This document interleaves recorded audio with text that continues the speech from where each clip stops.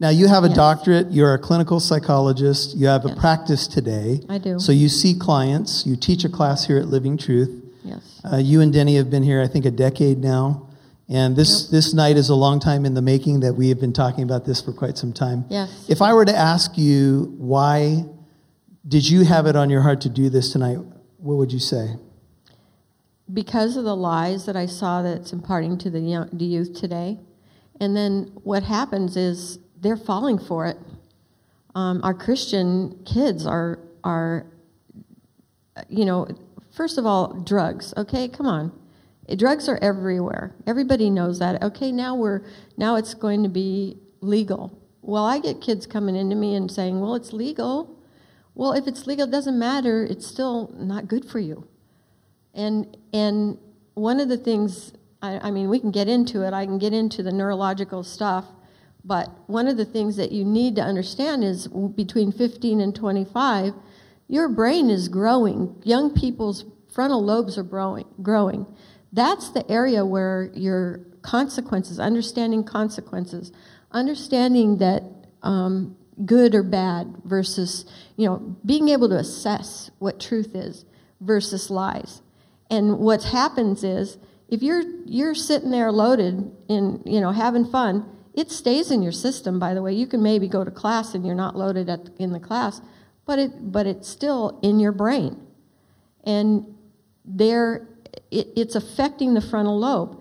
If whatever year you started using drugs on a regular basis, that's how old you are emotionally. So a lot of people, even though they say, oh, drugs aren't hurting me, guess what? Your maturity level because we have an emotional IQ and we have an intelligence IQ. And the emotional IQ is stunted. And that's what I see. When I have a 50-year-old come in and he beat his wife up and he's in therapy and the therapist tells him, you cannot hit your wife again. You've got to stop doing that. And she said she watched him lay down on the floor like a 2-year-old, kicking it and having a temper tantrum because he couldn't hit her. That's the kind of stuff, that's the frontal lobe destroyed. And this was a 50-year-old man. So I would say, just much like the pastorate, you see a lot of the brokenness of humanity. A lot. And I know, I would say our police officers do as well, and a lot of Yes. different occupations out there. And you need a spiritual covering from us because you're a Christian who's trying to help us with, and I would use 3 B's tonight, and we could maybe use this as to help navigate us. Is the Bible is our foundation, but you have studied the brain and you know quite a bit about the brain, and there's going to be kind of an angle that we look at tonight from a clinical psychology point of view with a Christian underpinning for that. So always going back to the scripture ultimately. And then we're going to talk a little bit about background. So we got the Bible, the brain, and our background and how things that happen to us affect us. Amen. And sometimes we don't realize that we carry baggage into relationships that we have in the future. Sometimes we carry labels. Those labels are sometimes just because we had maybe an episode in the past where we experienced abuse. It could be abuse of all different kinds. But it also could be that just people spoke words that kind of labeled us, and it wasn't necessarily abuse, but it was something that put us on a track to the way that we began to think about ourselves. And having come from a broken home myself and a father who left when I was 4 years old, I know that abandonment issues and other things like that are things that you deal with all the time. So what I'd like to do is let the questions kind of drive us tonight, because we do have quite a few questions, and we'll throw the first one up that we can see it, and I will read it. You can read that? Well, so far no, but wow, yeah. So, and one thing I wanted to make clear tonight is that we are not going to just deal with specific lifestyles. We're going to deal with whatever the questions say, because I think some people get the perception that the church is only beating on certain sins. Right. And so if we get asked a question about premarital sex, you're going to hear a straightforward biblical answer about it as well. And the first question is, how do I talk to a friend who is a Christian, yet is living and sleeping with his girlfriend? So here's a heterosexual relationship and sees no issue with it. How do I talk to a friend in that kind of situation? And who is a Christian? Well, one of the things is that I'm sitting back saying, how much of a Christian? What kind of background did they have? Did they actually have asked Christ into their heart? It's important to do that and to understand why God does that. I would ask questions. So, because I'm a therapist, so what I would say is, why? Why are you doing this? If you know it's wrong, God says it's wrong, why are you doing it? And then I would get an answer, hopefully, and then I would say, do you understand the consequences? Because there's the frontal lobe coming back in. So because young people who are between 15 and 25 still don't have that frontal lobe yet, I would just ask questions. It's like, okay, can you help me understand? Or what about the consequences? So I'm going to ask a layman's question. When you talk about the frontal lobe here, can you walk that out a little bit? Yeah. What does that mean? Well, the frontal lobe is, again, where we can assess consequences for the future. So it's kind of like the brain long-term thinking about consequences? Yes, is that what you're but saying? what happens is when you are a Christian, God has already set that foundation. So he's already given you a frontal lobe. He's given you the word. That is the truth.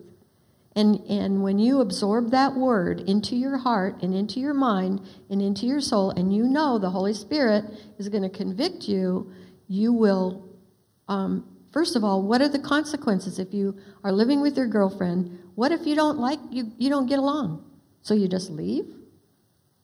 See, God has a covenant that he sets, not a contract that can be broken.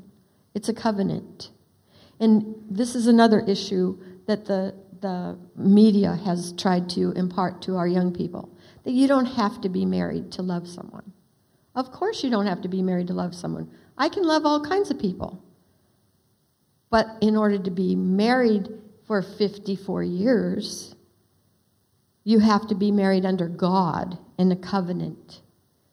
And if you're both Christian, he says, marry a Christian. Why? Because you're both like-minded. And if you aren't, guess what? There are no rules outside of Christ and what Christ wants. So, Diane, I want to jump in for a second. So, if the Word of God is described as light to us, it's a light to our path. And there are things that, frankly, depending on how long you've been around the things of God, there are things that you know and things that you don't know. And sometimes when we have people who have been in the church for a long time, a lot of people, the statistics on biblical knowledge are pretty weak in the modern evangelical church. And so sometimes I think we may assume that people know more than they know. So I want to just share a scripture. Okay. And this is 1 Thessalonians chapter 4. And if you guys want to throw it on the screen, but I'm going to just read it for you. And here's what it says. 1 Thessalonians 4:3. This is the will of God, your sanctification.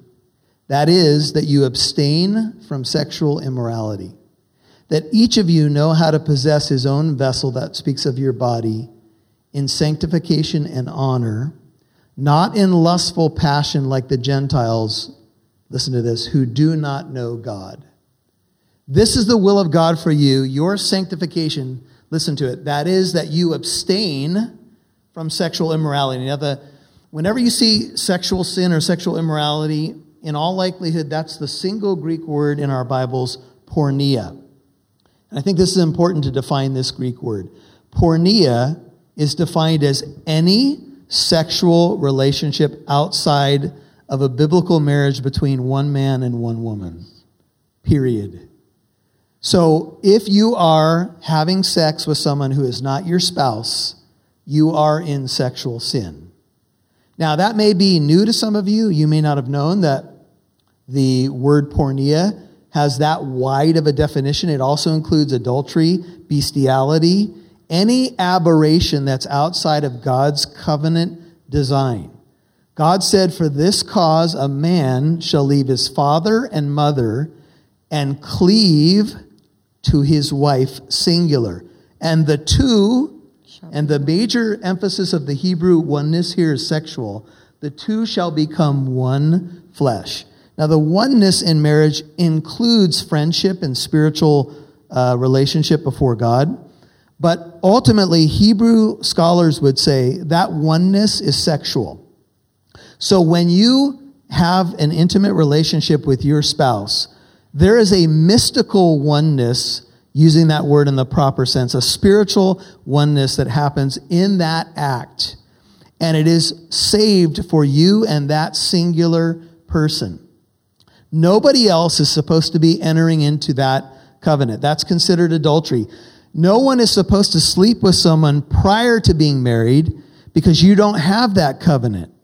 So there are people who have multiple partners, and every time you have a sexual encounter with someone, it leaves a soul imprint. You will never forget that because it is deeper than just a physical act. Can I interject? You can, but I just want to finish this thought. And once you open up the door to that, what you've done is you've taken it outside of the covenant and you've put yourself in rebellion to God. Now, it doesn't mean that God won't forgive you or that you're not a Christian. Right. But it means that that covenant is especially designed for that person and you alone. And it is precious and it is to be guarded. And God, to put a positive spin on it, wants you to enjoy the wife of your youth. In fact, Proverbs 4, this is a night on sexual truth, so I'm just going to say it, even says to enjoy her breasts forever, to drink from your own fountain. This is what the Bible teaches. God designed this, but he designed it for a certain place and a certain time within a certain covenant for you to be blessed and enjoy your life. Go ahead.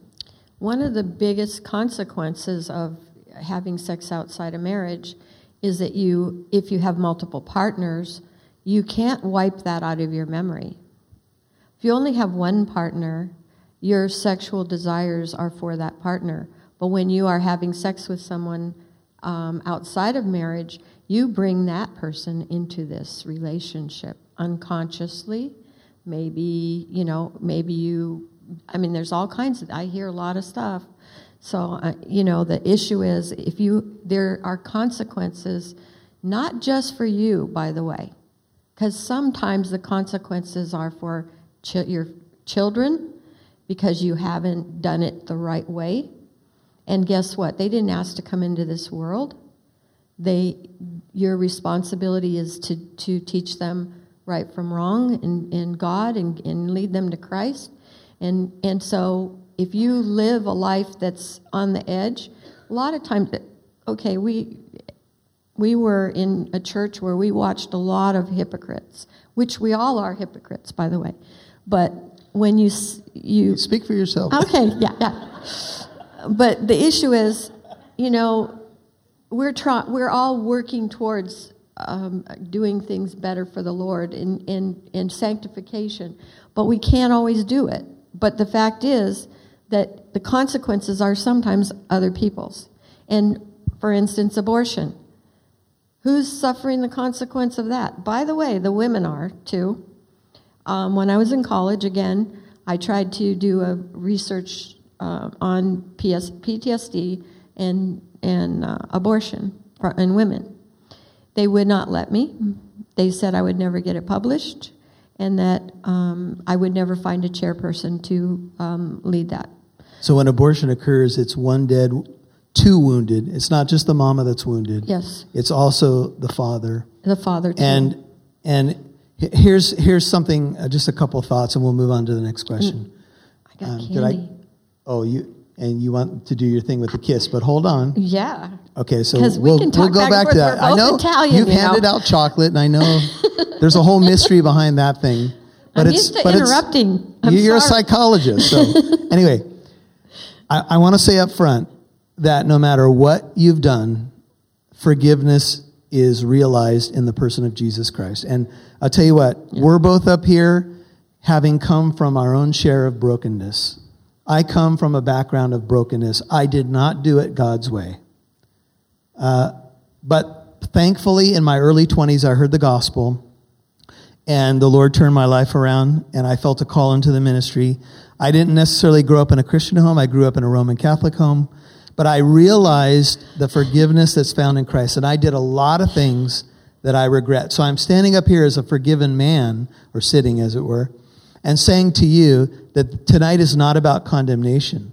It's about truth, so that you can realize that forgiveness is possible. I want to just say one other thing about porneia. That word porneia sounds like what? Pornography. And when you talk about bringing other people into a relationship, there is nothing that will soil and sour the intimacy that you have with your spouse. Nothing like pornography, adultery obviously as well.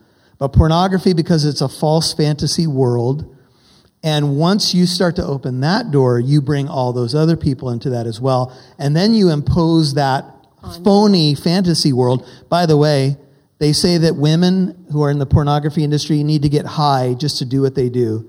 If they tell you, if you watch a woman say she likes what she does in a pornography context, she's lying to you and she's high. And she may have been sex trafficked. That's that world. It is a terribly sinful, ugly world. And many of you who know people, it's younger and younger now, are caught up in that world, and you're addicted to pornography.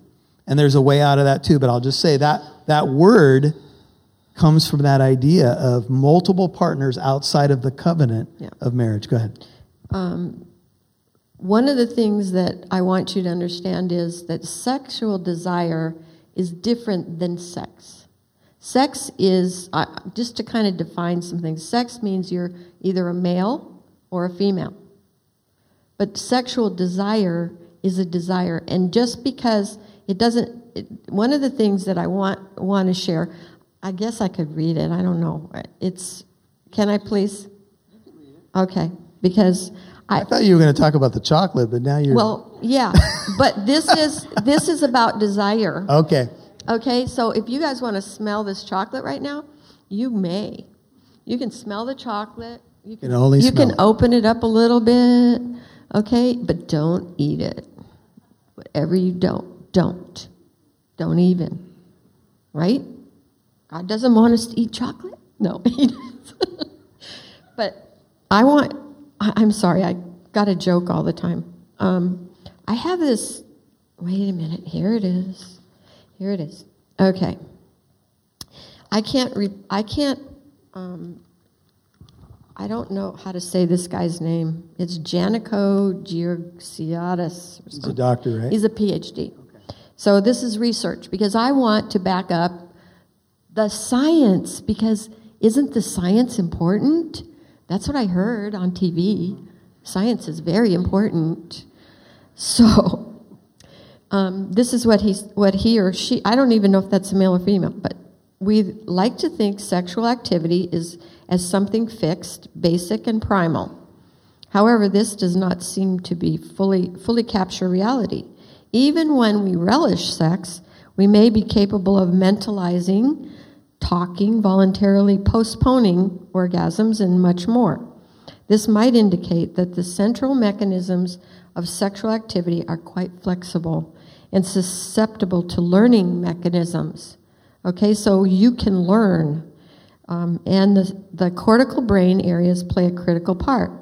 The cerebral cortex and ventral medial prefrontal cortex, or our executive function, is tightly coupled to sexual arousal. Now, this is the key. Low activity in that area predicts high sexual arousal. That's why people use drugs. Because prefrontal cortex begins growing between 15 and 25 in years of age, and males often take longer, and some never even have completely functioning frontal lobes. Sorry.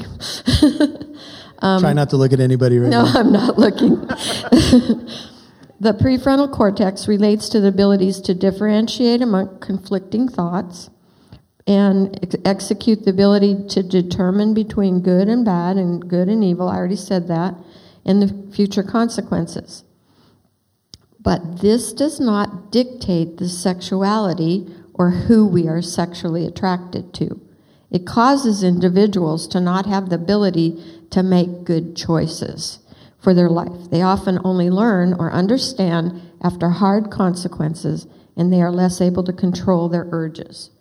So, and what causes some of this is mental illness finds reduced volume and interconnections between the frontal lobes and the brain regions, and it has been observed. Okay, this defect in the frontal lobe has been found also in those subjected to repeated stressors. Stress is really important. Suicides, criminals, sociopaths, those affected by lead poisoning, and daily use of cannabis. Of course, other drugs such as oxycodone and opioids and heroin derivatives, LSD, PCP, I can go on. And So all these drugs shut that down. So are you basically saying that if you start using drugs, it's going to lower your inhibitions? Yes. And you're going to probably do things that you would regret, and that could include alcohol as well. And it's also going to potentially affect your brain function and your decision making. Yes. So this is something that we've observed over and over again with people who use marijuana and then typically go to other drugs. And alcohol, by the way. Yeah. Alcohol is it takes away your inhibitions, and then you do stupid stuff. Right? So I hope we answered question one, which is basically start asking your friend questions about whether or not they believe the Bible, whether they understand what porneia is, sexual immorality, and whether or not they understand the concept of a covenant. And look, there's a chance to repent and start over in all these areas. So if you've made a mistake in this area, you're not alone, but there's a chance to even make a recommitment to virginity. And the Christian life is all about new beginnings and a chance to start over. And so that's part of what I would say too. But if someone's in denial and thinks that, I can just sleep with my girlfriend or boyfriend and God's fine with it, that's not true. That's a lie, and that's a sin just as much as any other sin that we'll talk about tonight. Okay, let's move to question 2. That was one. Transgender seems rather new. What may have propelled this movement to notoriety?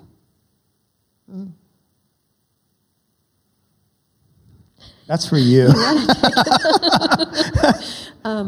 One of the things that I do know is that while I was in college, and I keep going back to that because I was a born-again, strong Christian in college, and I saw them saying that if you're born that way, then God can't send you to hell because he made you that way.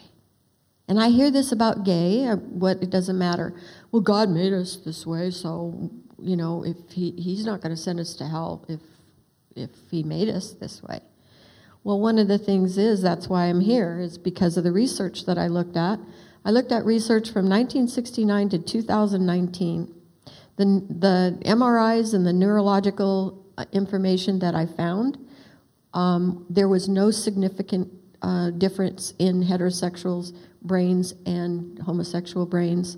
They did do some twin studies. They did some studies on men who had AIDS, and they did find that the hypothalamus, which is the emotional part of our brain in the limbic system, that helps our sexuality, and in other words, our sex. And they found that it was enlarged. Well, but they were dead, and they had AIDS. So they couldn't significantly say that the cause was because they were born that way.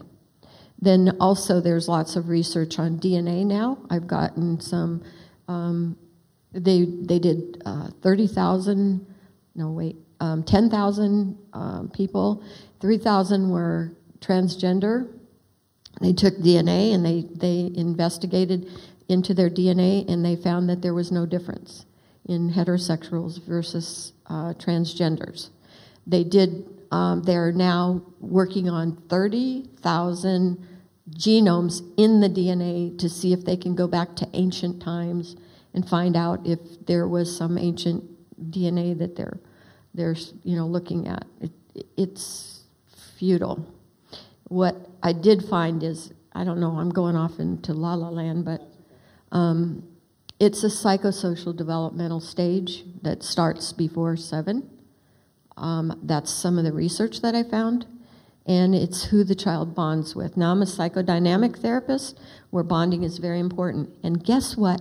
Who's the most important to bond with? Jesus Christ, our Father in heaven.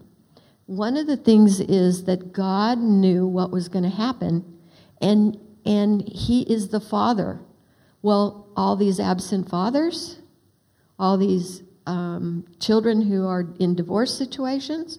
Now, not everybody turns gay because their father, your father was absent, but it's how you're treated, how you also absorb what's around you. So some feel rejection from a dad, if even a dad can be in the household, but maybe the dad's very critical and rejecting and demeaning, and I mean, there's a lot of stuff goes on, and I hear a lot of it. Well, a child might go towards a female in the family, if it's a male, and take on some of the female traits because they're around the female so much. That's why God made man and woman, because we need equal balance, because we can become more masculine or more feminine by just who we observe. Now, a learned behavior can be unlearned. That's a learned behavior, by the way. It's not seated in, we're not born that way. Because I hear this all the time that, oh, well, my son, he was 3 and he liked to play with dolls. Well, so what? But if he's, if it keeps going, and that's important to check and make sure that they're developing in a different way. Where's the father in that situation? What is the father doing? What is the father saying? And I'm not here to blame people. I want you to see the truth. So if you think about the notoriety aspect of it, it seems like the Bruce Jenner story was a big story. And, he was like a very public person who transitioned, and what's his name allegedly now? Caitlyn. Yeah. And so I know he's asked questions about how God sees him, and he seems to be a very broken individual. I'm going to give you something that we heard another teacher say that's really important, and this is an analogy that I think will help a lot of us. If you knew a person who had an eating disorder, and let's say that it's a young lady, and she has an eating disorder where she looks in the mirror and she sees herself as fat. And let's just say that she's 80 pounds soaking wet. So she's skin and bones, but she sees herself as fat. This is what an eating disorder essentially is. Now, what should we do with that? Should we say to her, you know what, honey, you really are fat, and you need to keep dieting? Should we affirm her in her wrong view of herself, even though that's what she believes about herself? But it's distorted, right? What we see is a person in desperate need for meat and potatoes for the next, 3 years. But what she sees is fat. You don't affirm someone in wrong thinking. Absolutely. You correct wrong thinking lovingly. Right. So you say something like this, sweetheart, you are not fat. You are anything but that. And then you have to walk with someone who then can begin to properly see themselves. You don't affirm someone in a distorted view of who they are. And someone might say, well, how do you know? Because look, there's been some very emotional programming that's been on television where people say, I feel like I'm trapped in a male or female body, and I feel like I don't belong, and I feel like I've always been this way. I feel. And our culture has now been quick to want to affirm those feelings to the degree that we start giving them drugs when they're under 10 years old, hormone therapy. And just by the way, you may not hear these stories in the cultural media, but many, many transgender people who transition try to go back. They tried to reverse what they've done. And there's stories on a website I want to give to you because I think this will help a lot of you. It's many personal testimonies on a website called suchweresomeofyou.org or .com. It's also called purepassion.us.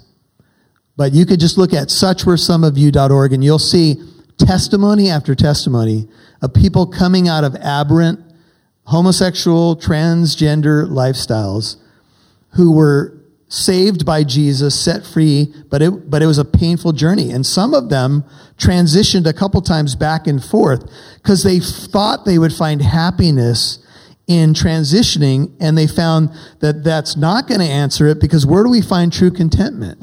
In Christ, right? And so that's something to hold on to. I know you got more to add. I had some research on that. It's because I just researched that 43.8% of the lesbians and 61.1% of bisexual women who have experienced rape, physical violence, they try to commit suicide.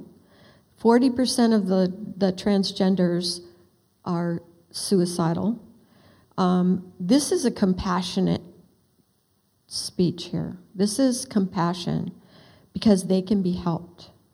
And some people will say that they are suicidal because they don't get acceptance from the larger culture. Exactly. But what the real truth is that there's internal chaos inside or confusion, and they don't know what to do with it. They need a professional's help or a pastor's help.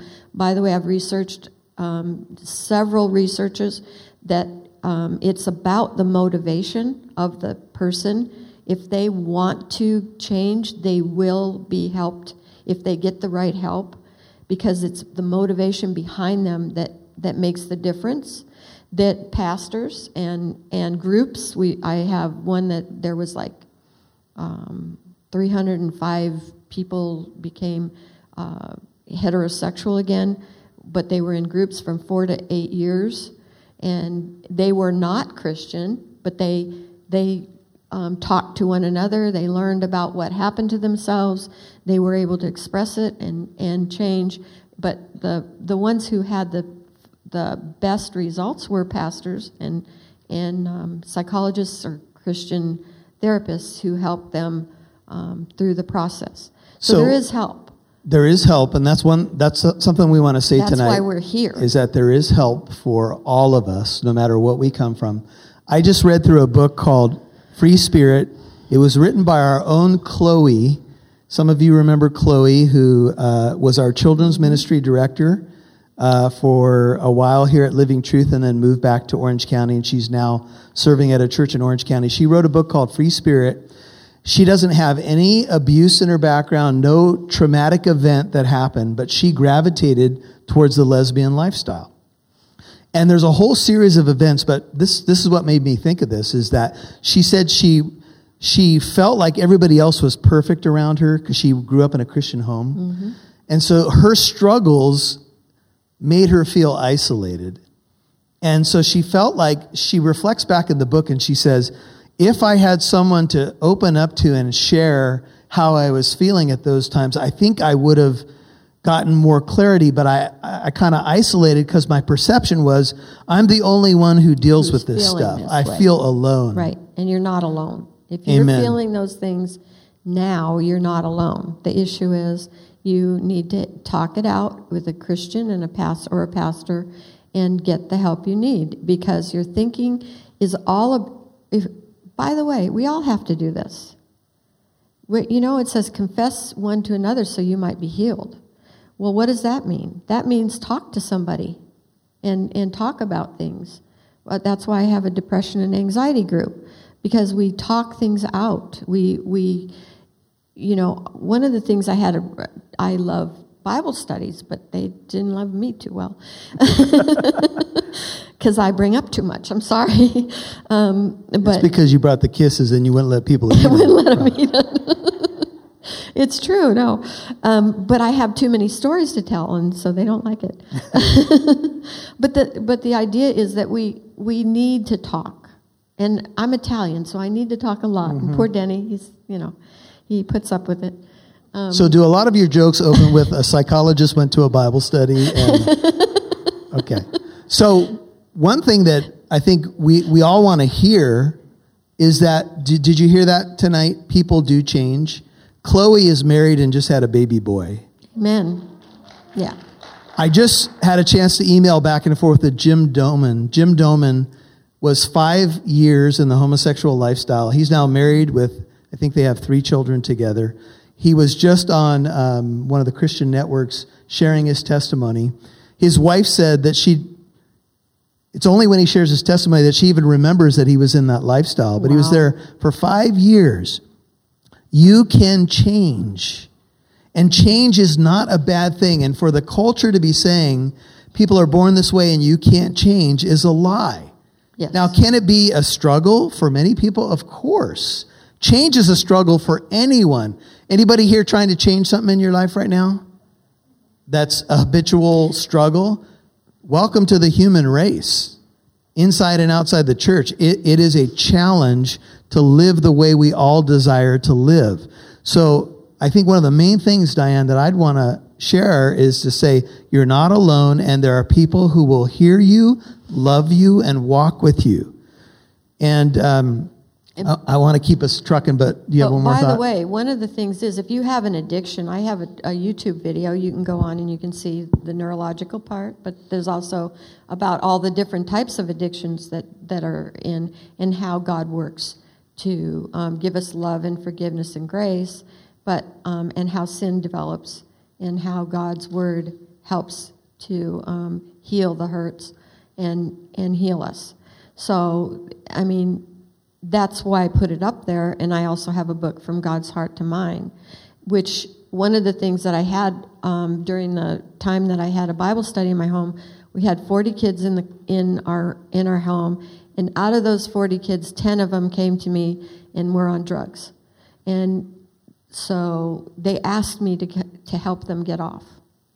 Now, I started that's when I wrote the teen 12-step group, because it was Overcomers Outreach and they didn't have a teen group.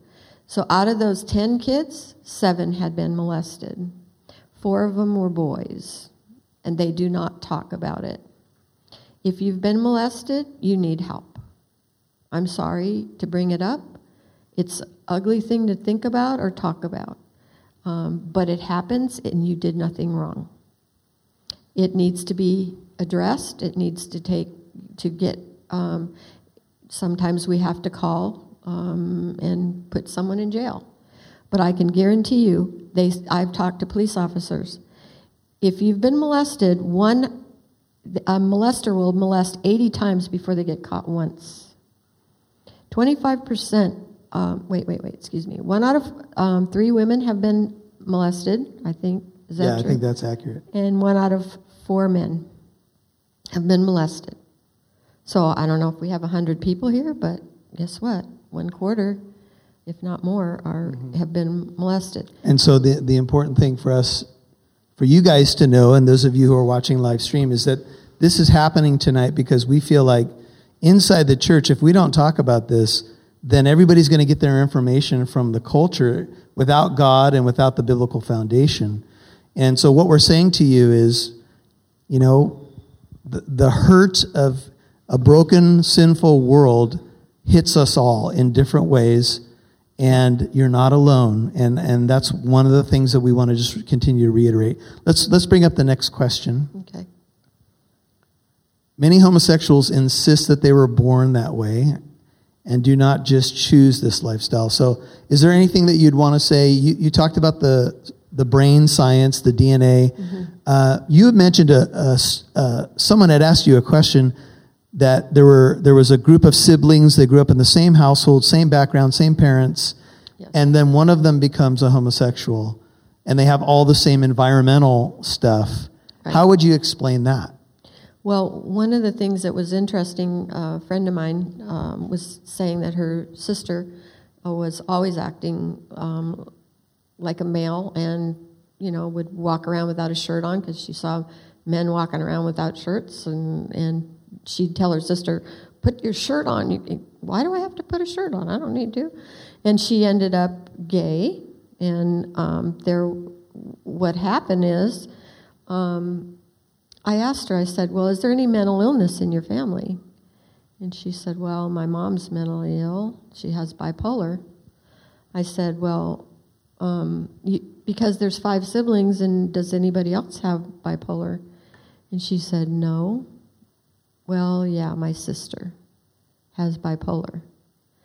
So one of the things that I want you to hear is that doesn't mean all bipolar people are, go the homosexual way. But what happens is they have distorted perceptions of life. So like you were talking about with I call that an anorexic girl. She had a distorted perception of herself. So if it's distorted, how do you know that it's distorted if it's just you and you keep rolling it around in your own head? That's all you're doing is rolling it around in your head. And sometimes what happens is that it's not necessarily, it may not even be a mental illness or an abuse case or a molestation case. It could be that someone was attracted towards, let's just say they're a tomboy, and they get affirmed over and over again and labeled that way, and they begin to think of themselves in that way, that you're a boy or you're a girl because you dressed up like that or you play with dolls. And one thing that we want to say is that if you're a person that doesn't have the typical interests, let's say you're a male and you don't like motorcycles, football, and whatever, golf, that's okay. You may have some other interests. That doesn't mean that you are not a heterosexual male. It just means that you have different interests. And if you enjoy the arts, or, if you enjoy, dance or theater or something like that, poetry, whatever you enjoy, it doesn't make you less of a man. So don't always believe the labels, because what the culture wants to do is say, oh, well, you don't like football and you don't like the typical guy stuff. Well, you must be this. You're probably gay. Well, how do they know that? They don't know that, but they've just tried to label you. And then there's some people who will try to confirm you in that label because they are lost in their sin. And they want you to affirm it publicly to carry you into their sin, so that they can get, misery loves company. That's exactly and you can find a community that will affirm you and want you to broadcast it from the rooftop, but they don't have your best interest in mind. It's probably their sickness that they want another person to affirm them. Everybody with me? But you know what? Also, when somebody puts you down, it's because they feel low and they need to put you down lower. And that's the truth. Because they don't feel good. They want you to not feel good. And we call it projection. We're seeing this in all the politics today. They project things onto people, and they don't have any fact whatsoever. Or they try to cancel us when we try to bring truth to something. Then it's cancel culture. Okay, here we go. We'll move on. A lot of these questions kind of have the same track. So many Why doesn't the Bible talk about how men would have many wives, polygamy? Like, I know he said one man, one woman, but all throughout the Old Testament, men had many wives. Well, the Bible does talk about it. It acknowledges when there were polygamous relationships. And I would just encourage the person asking the question, if you have interest in this. I've been studying the Bible for a long time, and here's what I'll tell you about polygamy.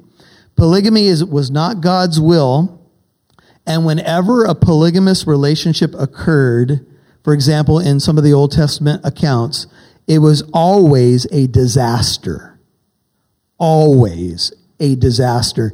Now, in some of the biblical narratives, like in Genesis, when another woman is brought in as a wife, she is brought in because that was an accepted way when a woman was barren in her marriage.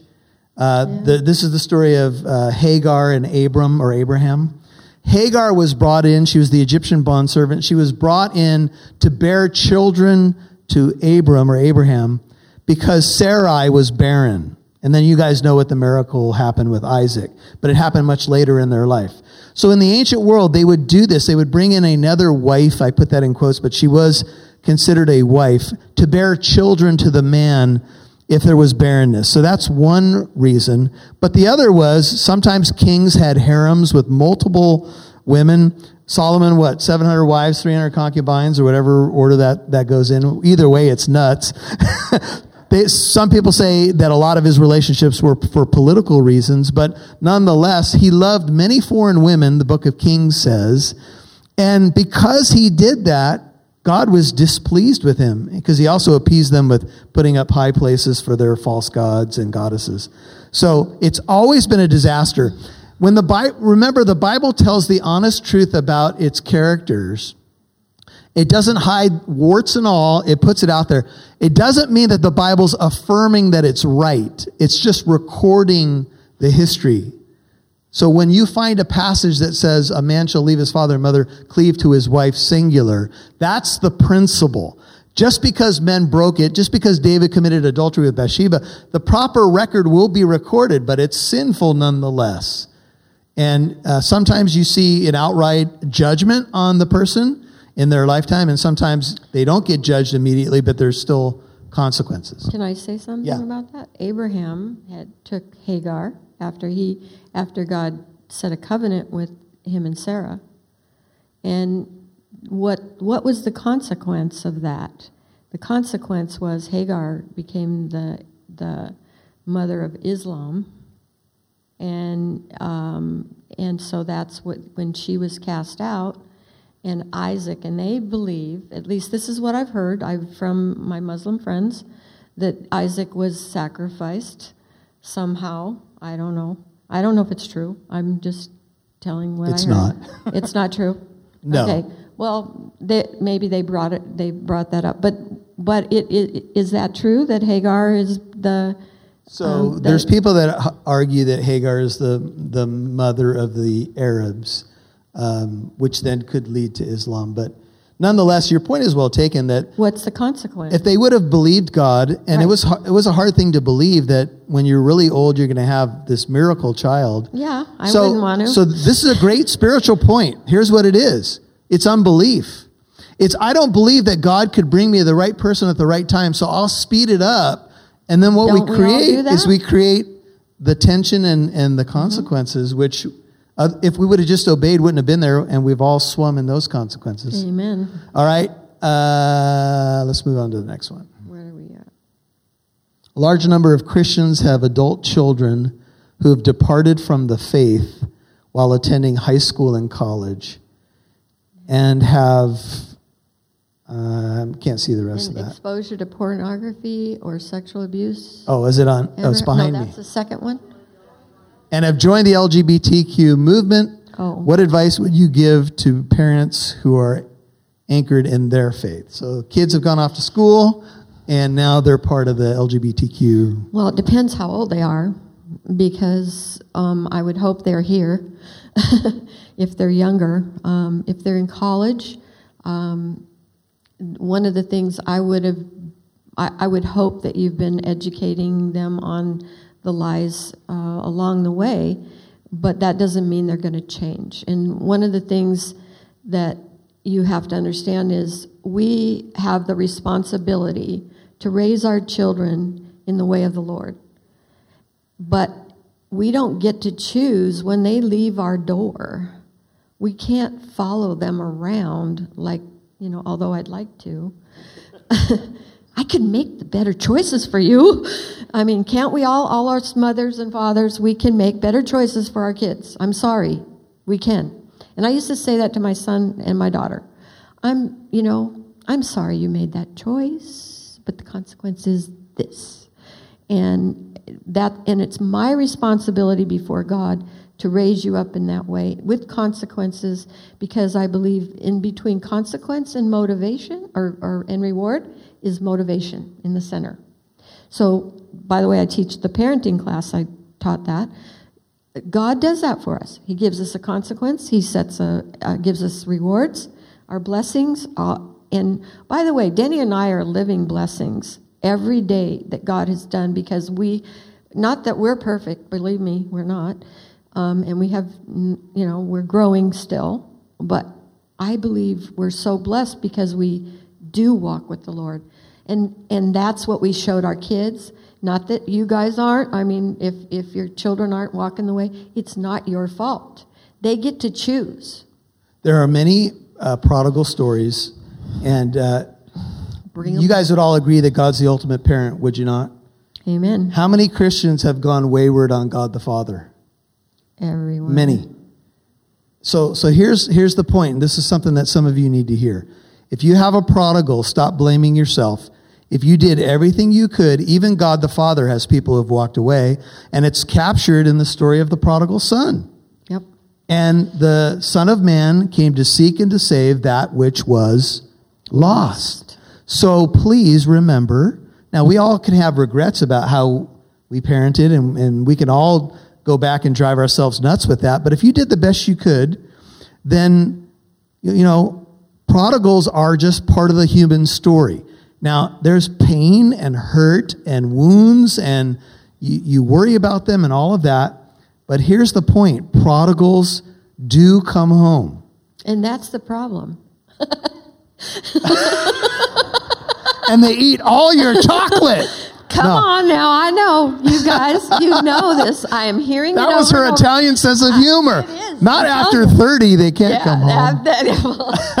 This is the problem today. They are coming home. And they're staying there. But when I say come home, home, leave. You guys know what I mean. I'm talking about coming home in a spiritual sense. In a spiritual, yes. So, look. I know that there's people watching right now. There's people here, and you have a prodigal, and I know your heart is broken. And all I can say is, you have to just do your best to keep praying for them. And I will say, in the testimonies that I've heard about people who came back, it was consistent, loving truth. So it wasn't just, hey, we'll accept everything you do, a wrong definition of love. Absolutely not. It was truth and love properly lived out that eventually made it safe for that prodigal to come home. That's all I would say is just. I have one more thing. Of course, I'm Italian, so I got to keep go talking. ahead. The issue is that one of the things that I see with mothers and fathers, they have a tendency, if they feel guilty, the child has a hook, and now they can use that against the parent.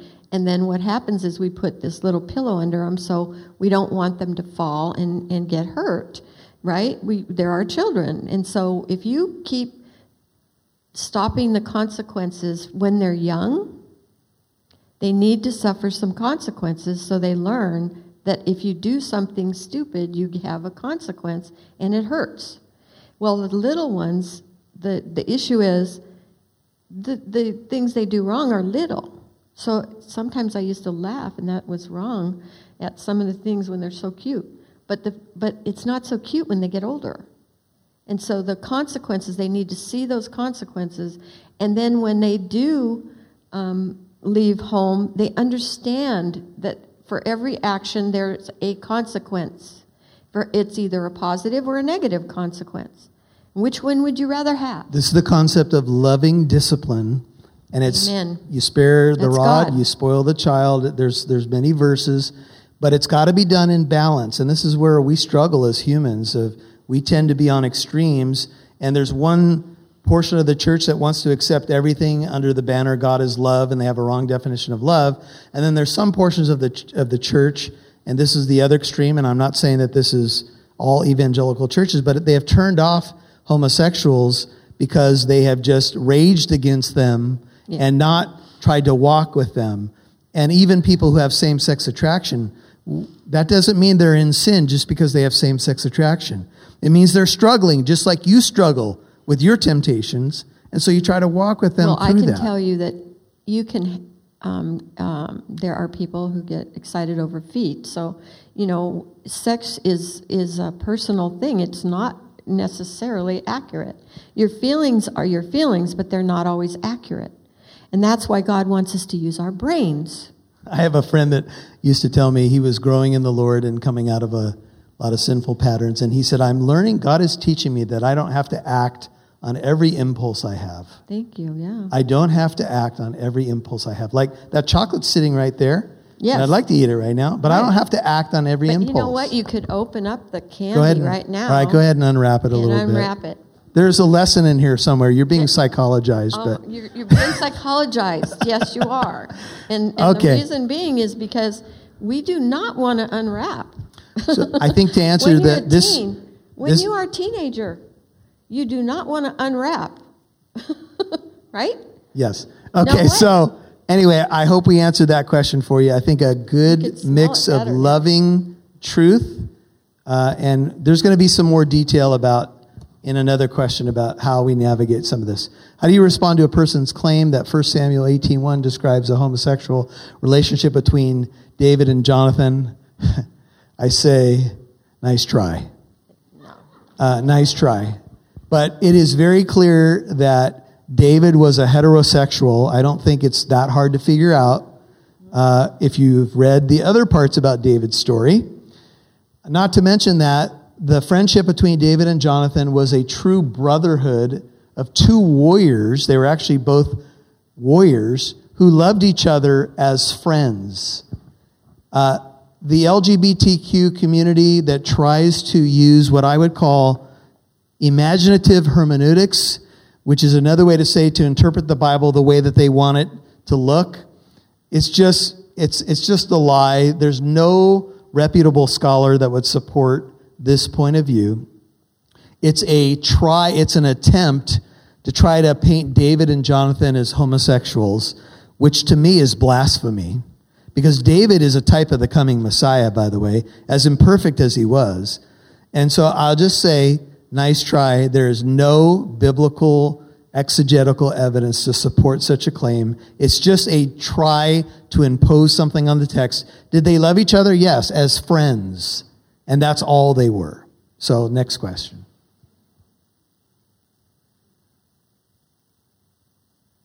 Guys got it? You thought I was going to talk more about that. Can exposure to pornography or sexual abuse ever have an effect causing confusion in someone's sexuality?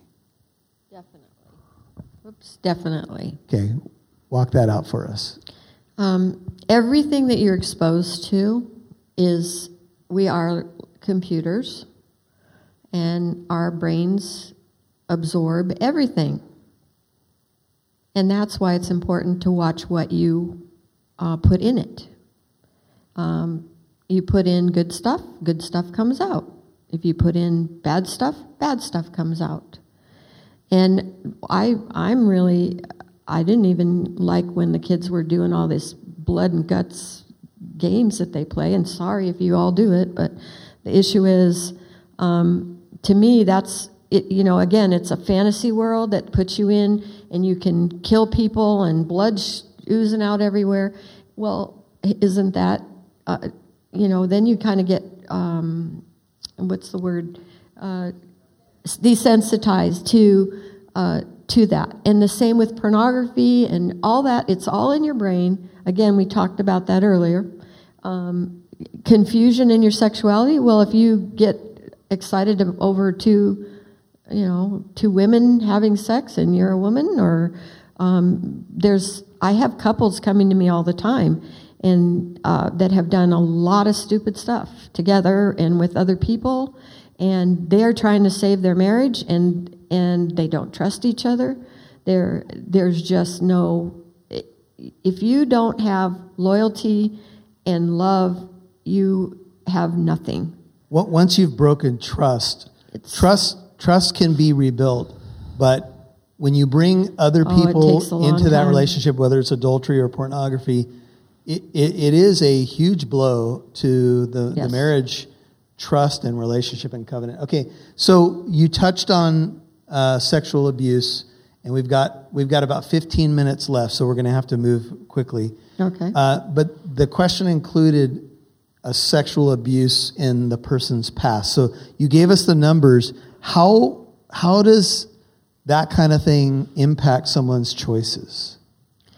Well, I have the video is all about sexual abuse too, and that I have online. So if you want to get more information, but what happens is it breaks your boundaries. First of all, number one, And it depends on the age. First of all, a lot of times the sexual abuse can start off at very young age. I don't even want to talk. I got some stuff in my head. But the fact is that what happens is we have a normal sexuality that we have a progression that we start off with as young. We learn about who we are, male or female. Then we learn about, when our bodies start changing, we find out about sex, and we find out about, as we get older, we see different things. What happens is it's broken that, and a child of 5 years old or 6 years old now understands sex. Or they don't understand it completely, but it's damaged them, and they don't know what to do with it. And the parents, a lot of times, they don't talk because they're told not to say anything, and so they sit with it, and they don't know how to handle it. It's the worst thing that you can do. If a father does it. So it basically amalgamates all these things that you've been talking about, where it brings confusion, distortion, it labels, it does all these things that there's something wrong with me. I'm labeled as a victim. And if it happened to you when you were young, it confuses you, and then you don't even know. And then if it wasn't public and you didn't get help through it, right, then it can distort your path and how you see yourself and acceptance and all this stuff. And then God straightens us out because he loves us. But one of the problems is, and this is why I know it's Satan, because a lot of people that come to me that have been sexually abused, they are so angry at God. How could God allow this? And that's one of the things that I have to help them work through, because God did not do that. I'm sorry. God has no part in sin. He allows things on this earth because we have free choice. Now, you can help me if I'm saying anything wrong. No, I think what you said is accurate, and there are some hard angles to view this, but there's sin happening in our world everywhere on the planet right now, in people's minds, people stealing, people cheating. And so if God intervened in every evil act that's happening on the earth, none of us would probably be here if he judged it right now. So, okay, let's move on, because I want to try to get to every question that we have. Let's go to the next question. Do you believe that there is a spiritual battle going on with someone who is experiencing this? This being, I would imagine, some sort of sexual deviation or transgenderism. Of course, there's always a spiritual battle, isn't there? Yeah. In everything. Yeah. So just getting to church is a spiritual battle. So how is Satan categorized in our Bibles, guys? He's a liar. Yes. He's a deceiver. He's the tempter. He goes about as a roaring lion, seeking someone to devour. Mm-hmm. He asks to sift Peter as wheat. He is he masquerades as an angel of light, but he's bent on the church's destruction. And if you're a Christian, he's bent on your destruction. And what he uses lies and manipulation and deception, confusion. He's the father of confusion and lies. God is a God of order and decency. The enemy is the father of lies. He lied to our first parents about God, questioned God's word. Did God really say that? He wants to bring confusion so that you label yourself some way that is not how God sees you. You know how God sees you? Forgiven. He loves you. You're his child. You're a co-heir with Christ. That's how God sees you. God's always loved you. We learned that on Sunday. He loved us before there was a beginning. He loved us. That's how we need to see ourselves. The enemy wants you to see yourself in a distorted perspective. That's spiritual warfare. Part of putting on the helmet of salvation is to know who you are in your mind. Ephesians 6:10-20. All right, let's move on to the next one. Preach it, brother. A lot of people say that being homosexual is not the same as other sins because it isn't hurting anyone. What are your thoughts? It's not the same as other sins. Because it's not hurting anyone? Because it's not hurting anyone. Really? So we live in a world without anybody else around us? Well, I will say this, and again, we're letting the questions drive our answers. So I don't want someone to get the perception that we're just beating up one particular sin, but there are. Wait a minute. Let me say that God builds integrity, character, and conviction in us. Right. He builds us with his moral character. And because his morals are absolute. And so when we step out of those absolutes, we destroy ourselves from inward. Because I can just say, if I get angry and yell, I feel bad afterwards. Now, if I don't, maybe I'm a sociopath. But the issue is that when I do something sinful, I feel bad. That deteriorates me some more. Now, if I do it again, and I do it again, and I do it over and over and over again, I'm going to deteriorate inwardly. So you can actually sear your conscience. Yes. Which is what 1 Timothy says. And it's possible that if you suppress truth over and over and over again, you can get yourself to a point where you sear your conscience. What did I say about denial? Yeah. God cannot help you when you're in denial. And one thing I was going to say about at least the homosexual lifestyle as it relates to males, I've heard suicide rates are very high. Yes. I've heard lifespans are impacted by very low. And I have to say this, guys, because this is what the Bible says, but I think it's obvious. It's an unnatural act for a male to be with a male or a female to be with a female. And there are consequences. In fact, in Romans 1, it talks about paying the due penalty of the error, which some scholars believe is actually a venereal disease. So I'm not talking about people who are struggling with same-sex attraction. I'm talking about people who have acted into the homosexual lifestyle. And the research I've seen is suicide rates are higher, lower lifespans, and the whole AIDS epidemic was connected to the homosexual community. It wasn't totally in that community, but obviously it was a very rampant issue within that community. Let me talk to you a little bit, the young people. How many of you guys know about raves? Have you heard about raves? Anybody? Confess it. Do it. You've heard about raves? I've heard about raves. Okay. Raves have different levels. I was educated by the young people. Sorry. And one of the things I had was a 24-year-old came to me one time, and he was bawling his head off because his girlfriend had AIDS. And she got it at a rave. Now, she didn't have homosexual, tendencies. She didn't do any of that.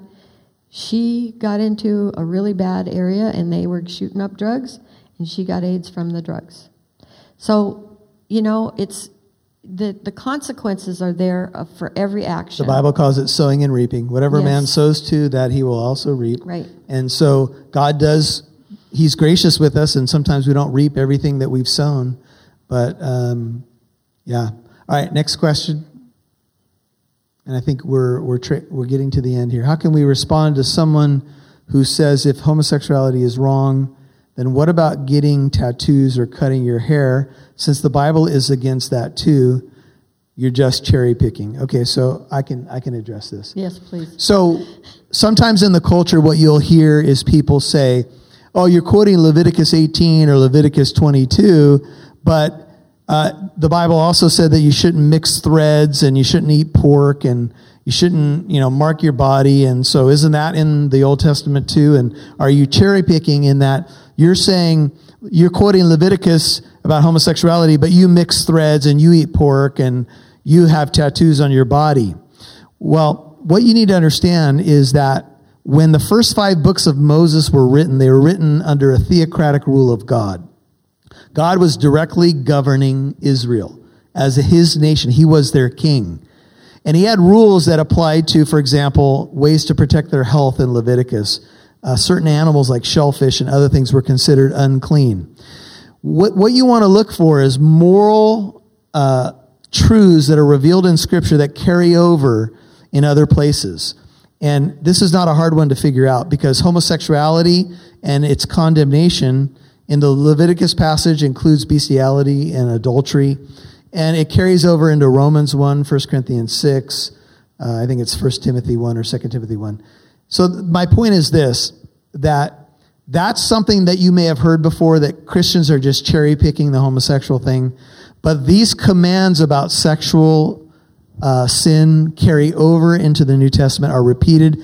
By the way, all 10 of the commandments, 9 of the 10 are repeated in the New Testament. The only one that's not repeated as a command in the New Testament is the Sabbath day, because the Sabbath was fulfilled in Christ. All the other commandments, don't commit adultery, etc., are repeated in the New Testament. My point is this. You have to look at Israel under the theocratic rule of God, and then what was happening there in their laws, and the repetition of homosexuality and all sexual sin being condemned, as I said under the word porneia, carries over into the teaching of Jesus, the teaching of Paul, and the New Testament. So it's not cherry picking, it's just understanding context. Okay, let's move on. Do we have any more?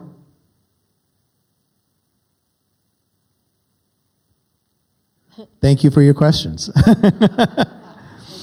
So Dr. Diane, and I do want to thank you guys for your questions, because this was really intended to try to answer your questions tonight.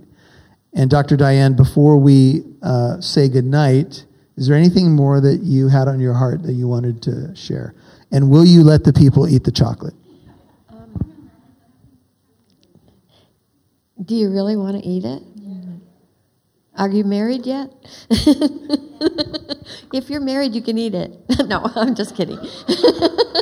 Yeah, well, go for it. You want that one? No, it's all right. Okay. You've touched it too many times. I have. See? Does that make sense? I guess it makes sense. Yeah, so I think. I don't know.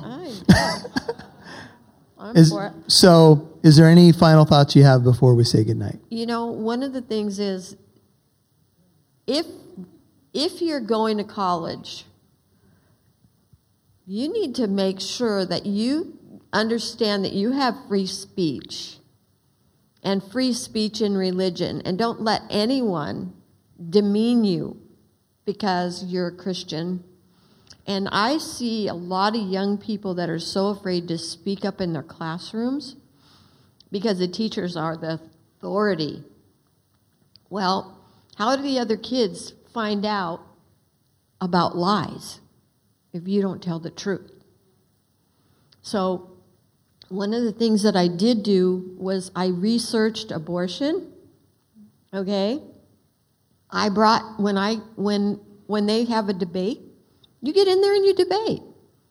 If you're in a philosophy class and they say God is dead, guess what? We know he's alive, but they don't know that. And one of the things I did say was, well, we're human beings, and all we know is what us human beings know, but you don't know if there's a God or not, and so you kind of throw some seeds out. Evolution. By the way, evolution is a lie. It is a theory. It will always be a theory. They cannot figure it out. There's no way they can go back to the original time and figure out how many of you guys have heard that it's real, that evolution, we came from the muck. Did you guys hear that? It's a theory. They've all heard it. It is a theory. These are people lying to you. I have gone into research. I'm a nerd. I go into research, and I look things up. And you said something important. I'm not sure if it was here when we were talking before this, but you said we're made in the image of God. Yes. And when we realize that high and holy calling to be human is a privilege, you're made in the image of God, it answers a lot of these questions. And I believe evolution is just another lie from the enemy trying to soil yes. the image of God that's in every human. Again, it's all about undermining God. Period. Yes. That's Satan. All right. So don't be the one playing into that. Period. Amen. And for those of you who are watching tonight on the live stream, I have no idea who may be watching, but one thing that we wanted to say tonight is that if you've not met Jesus Christ as your Lord and Savior, and that applies to those who are here as well, that he is someone who can change you. And he's the one that can set you free. We open tonight with Luke 4:18, that he's been anointed by the Holy Spirit to set captives free. Jesus sets people free. And there are a bunch of people watching tonight, a bunch of people who are here tonight, who are living examples of the freedom that he brings. And he brings true freedom from in all of these areas of life. And for most of us, it happens little by little. So, it doesn't necessarily happen overnight, but the more truth you get, the more you walk with him, the more he cleanses, the more he sets you free, the more he sets your feet on a firm foundation, the more you learn about what your life's really about, who made you, where you're headed, what your purpose is, that you have a great purpose, and that's to live for his glory and to find someone to love and to have a family by God's grace and to have a ministry and to use your life in his service until you go to be with him or he comes to get us. So if you've not met Jesus as your Lord and Savior, man, I would just encourage you right now, Lord Jesus, save me. I have sinned against you and I'm sorry. I'm broken. Save me. I believe you died on that cross in my place and took my penalty. I believe you rose from the dead to defeat death that scares me. Please make me alive in you. I want to be born again to that living hope. Forgive me and set my feet upon solid ground. Give me a new start and a new heart. Set me free, Lord. I want to follow you and know you.